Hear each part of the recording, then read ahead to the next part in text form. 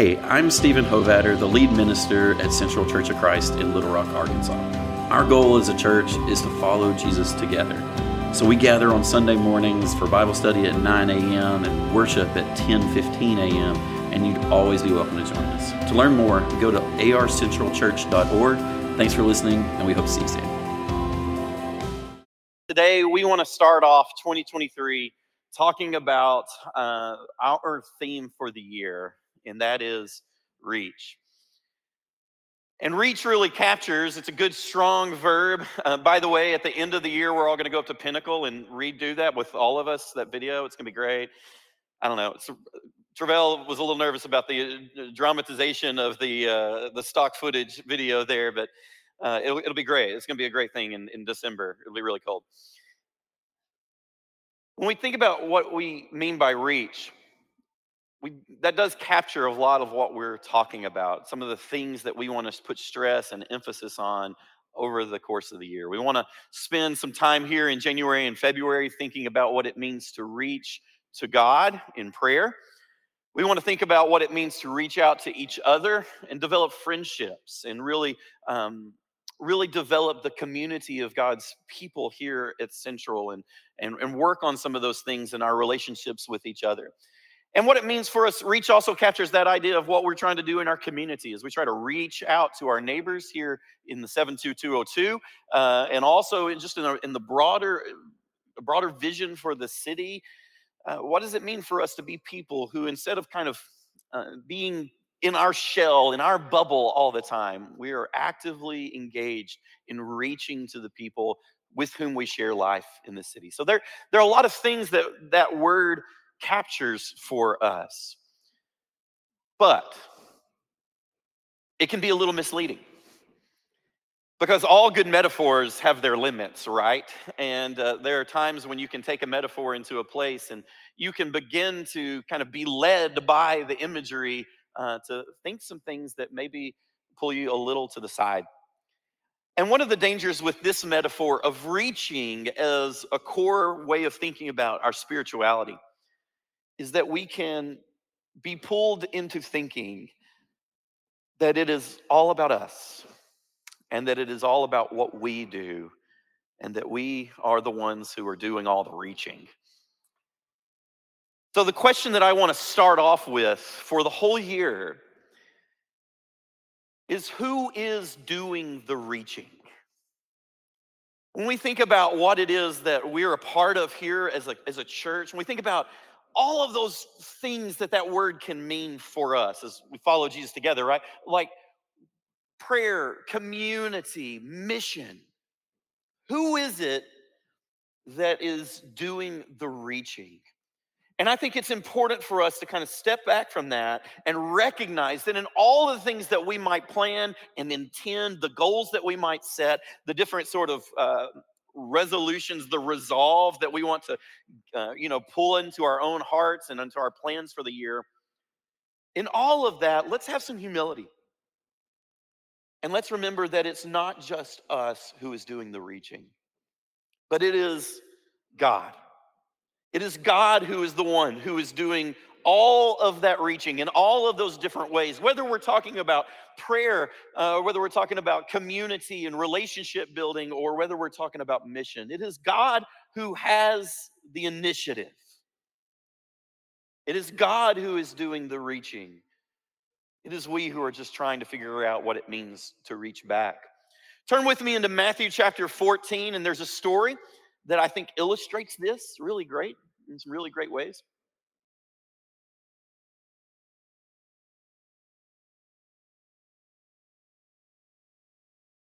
And it's a classic story of Jesus and his disciples. One of the classic stories about the Apostle Peter and the rest of the disciples and the way that Jesus related to them in sometimes ways that are terrifying and sometimes they make us laugh. And sometimes they're inspiring, and sometimes they ask us challenging questions. And I think this story does all of those things. It's the story of Jesus walking on the water.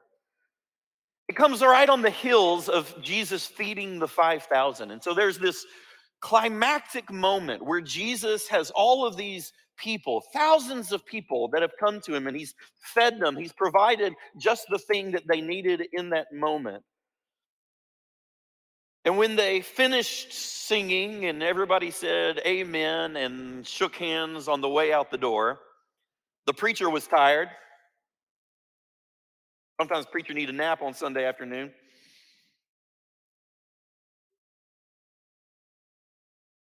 In chapter 14, verse 22, the story starts like this. Immediately, like immediately after they finished eating, immediately, he made his disciples get into a boat and go on ahead to the other side while he dismissed the crowd. And after he had dismissed the crowds, he went up the mountain by himself to pray. And when evening came, he was alone. Don't you feel good for Jesus in that moment? I mean, Jesus had to tell the kids to go take the boat, you know. Y'all go take the boat for a little while. I think I'm going to stay here. All right. And he sends everybody home. And after this climactic moment with the big crowd, we see the immediate shift of Jesus taking space for himself, be with God the Father on his own. Hey, let me tell you, there's some people in the crowd that had some celebrating all last week. And it may be the right thing for you to do as 2023 opens for you to say, hey, I just need to take a minute this afternoon. All right? And you may need to not worry too much about cleaning up the debris from last week. And if you need permission, I'm going to give it to you. Take a minute. Take a minute. Be by yourself a little bit. Rest. It's part of Jesus's rhythm all through his life that there are these moments where there are these kind of powerful things or sometimes challenging, conflictual things that he experiences. Or maybe there are these turning points that he's going to experience in his ministry. And Jesus almost always, either following those moments or right before those moments, will take time to go and be by himself to pray. It's an important part of his life. And if it was an important part of his life, how much more for we, his disciples, right? To take that space, to carve out those moments, go be by ourselves with God. And so that's what Jesus does when this story starts. This story, our story, really starts with the disciples being sent on away, okay?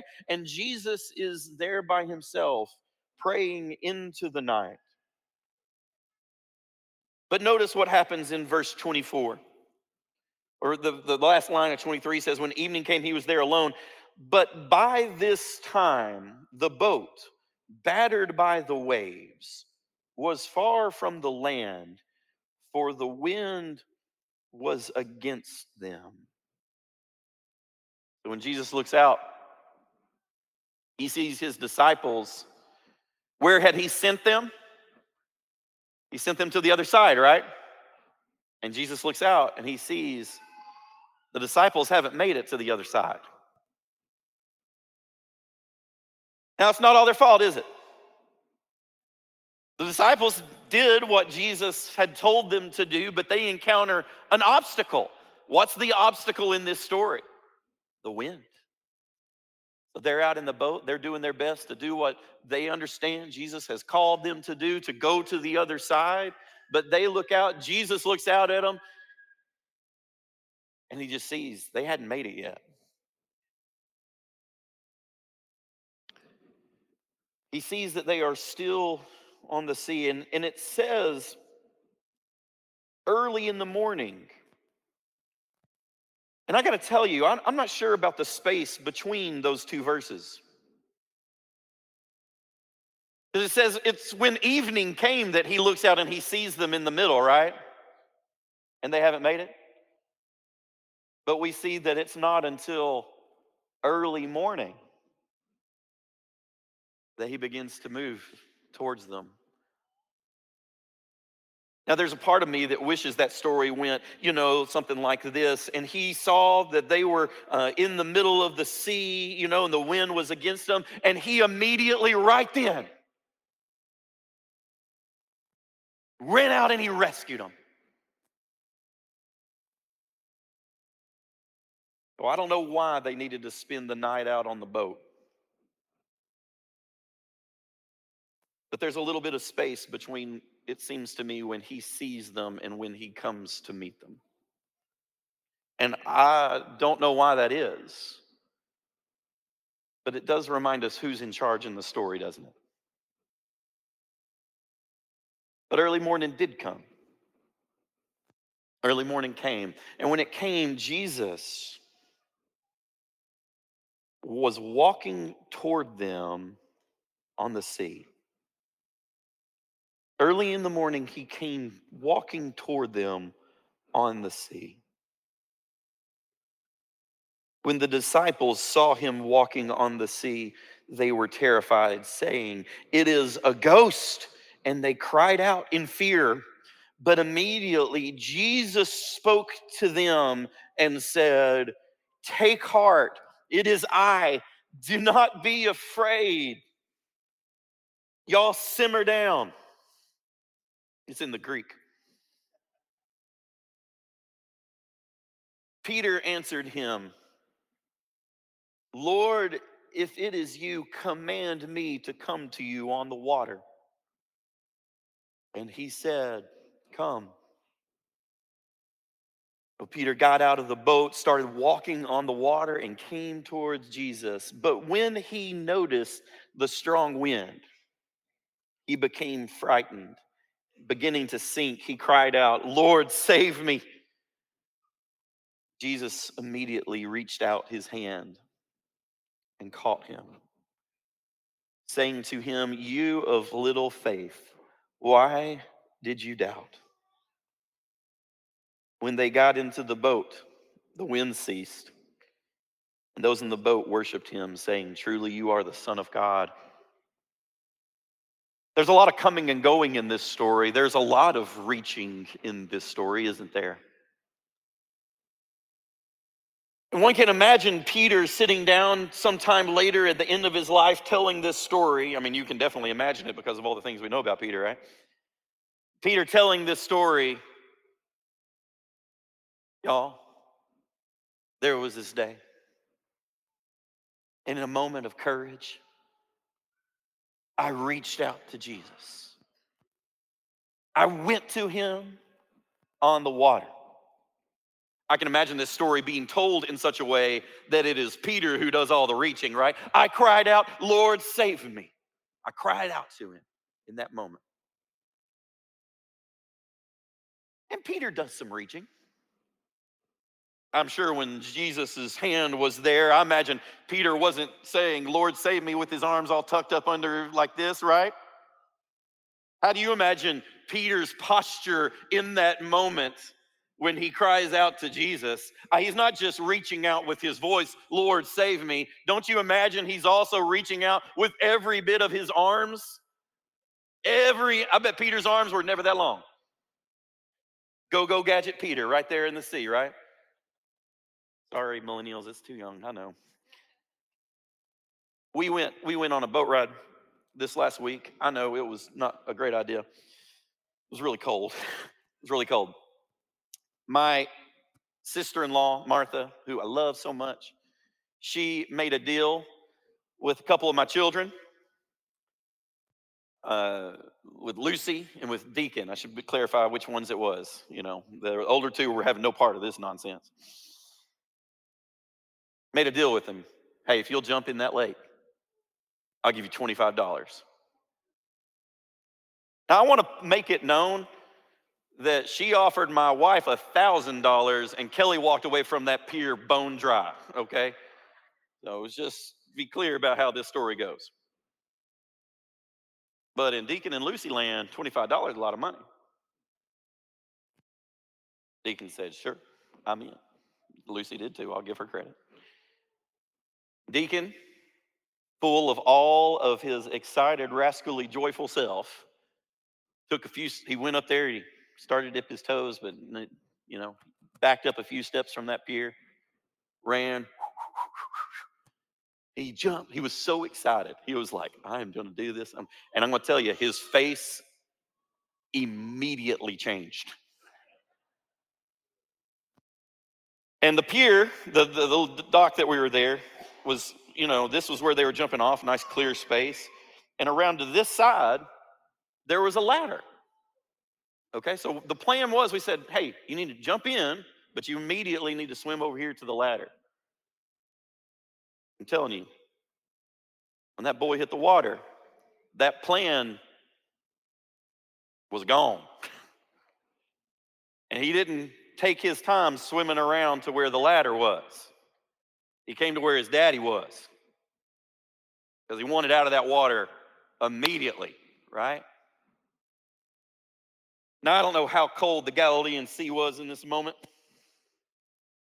but I imagine that Peter,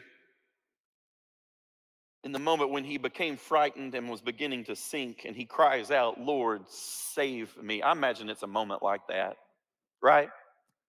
Where his arms are reaching out to Jesus, and he knows he needs help. And he's pulling out, and he is indeed reaching in that moment. But it wasn't Peter's reaching that got him out of the water, was it? Jesus immediately reached out his hand and called him. Jesus called him. Jesus said to him, you have little faith, why do you doubt? Now, personally, I think Peter deserves a little more credit than that in this story. He's out there in the water. Everybody else is watching from the dock, from the boat. Okay?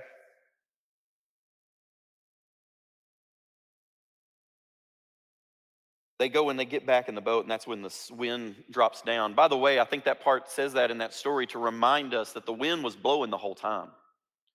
All the time that Jesus was walking on the water towards them, when they recognize and they see him, all of that. When Peter said, Lord, if it's you, call me and let me come out to you. In that moment when Peter said that, he had to speak it up over the wind. The wind was still blowing when Peter was desiring to get out onto the water. He comes out. It wasn't that the waters start fresh. It's that he notices them. He sees them. He turns his attention to the waves and the wind while he's out on the water. Okay? But they were there the whole time. Jesus walked not on a glassy, still sea. He walked out to his disciples in the midst of the waves, in the midst of the wind. You see what I'm starting to knock at a little bit in this story, right? When we go back to that question, who is it that's doing the reaching? And we take that to this story. Jesus is reaching out to God in the beginning when he has made his disciples go on. He's sending them ahead of them, and he spends time with God. He's reaching to God in that moment. But when he sees the boat and when he goes out to them early in the morning, in his coming to them, in his walking towards them on the sea, Jesus is in the most improbable way reaching to his disciples in that space. He wasn't just going for a stroll. He is coming to them. When the disciples see him and they are terrified, notice that their conversation, this is such a disciple-ish moment, right? Look at verse 26. When they see him walking on the sea and they're terrified, they say, it is a ghost. And they cry out, who are they talking to? Or who do they say it is a ghost to?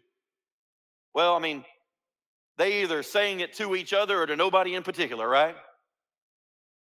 Are they talking to him? Do they say, who are you? No, it's a cry of confusion. They're talking with each other. They are just baffled. They're just talking just to talk. I do that. But in verse 27, it's Jesus that speaks to them. They don't even speak to him yet. He speaks to them and tells them, take heart. It's I. Don't be afraid. In this moment when Peter says, hey, Peter recognizes. He doesn't just jump out on the water himself, right? He says, Lord, if it's you, you call me out onto the water, right? Peter recognizes where the initiative needs to be in this story. Jesus says, come. He invites Peter into that moment with him. He responds to Peter's desire by inviting him. And when Peter cries out, Lord, save me, Jesus is the one who reaches out to him. All through this story, Jesus is reaching to his disciples, to Peter. Just like he had reached to the crowd before and provided them the things that they needed to eat. In this moment, Jesus sees the things that they need. He sees what they desire. And he comes to them. He comes to them. He speaks to them. He saves them. The most common thing that we call Jesus in the New Testament, that Jesus is over and over again called, is Jesus is called teacher, rabbi, right? And Jesus is the teacher. But I want to start off this year by pointing out that Jesus is the reacher. He is the one who is always reaching out to us. I want you to live in that reality all the time, but for just a moment, I want you to really understand that I'm not just speaking in general terms here, that Jesus reaches out to humanity. I think that's true. I think Jesus reaches out to the universe, right? To all of the cosmos. But I want you to hear me saying, Jesus is always the one reaching out to you personally and individually and intimately. Jesus is the one who is walking on the waves in your life. He is the one that is standing in front of you in the boat, calling you out onto the water. And Jesus is the one, when you are neck deep and going down, Jesus is the one who reaches you. His hand is stretched out to you and he bids you come to salvation. Jesus is the great teacher, but my friends, he is the reacher, and Jesus is desperately reaching out to you. He always has been, and he always will be, and he is even now in this moment. You may have perceived that it was you that, despite that wild New Year's Eve, set your alarm clock. And you may have perceived that it was all you that, when that clock went off this morning, decided only to hit snooze once or twice. You may have decided it was all you that brought you here. And you had some part in it. And I appreciate that. But it wasn't just you. Somewhere in there, isn't there space in our understanding of what is really happening with us? That God's Spirit is somehow always drawing us back to Himself? Some of the things that we're looking at spending time paying attention to and talking about over the course of this year. Prayer. We may think of prayer as our reaching out to God, and it is. It is what it means for us to pray, is to just be in a space where we say something like what Peter said here, right? So that dialogue, that back and forth, call me if it's you, call me out into the sea. God, if it's you, call us out into those places of mission. God, where is it that you want us to be at work? And our staff and elder thread this morning, one of the things that one of our elders sent to us to pray about is, hey, how can we be at work reaching our community? Let's be prayerful about that, right? And that's us praying to God. Praying to God, like if it's you, call us to come out to where you are. But it's not just us, right? I mean, even in that moment, when we pray, it is God's Spirit moving within us, showing us how to reach back to God. Not just our initiative. You hear what I'm saying?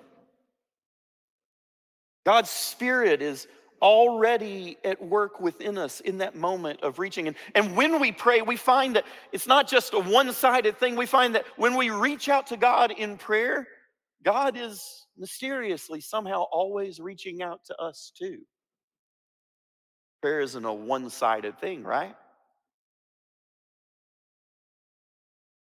We think about community.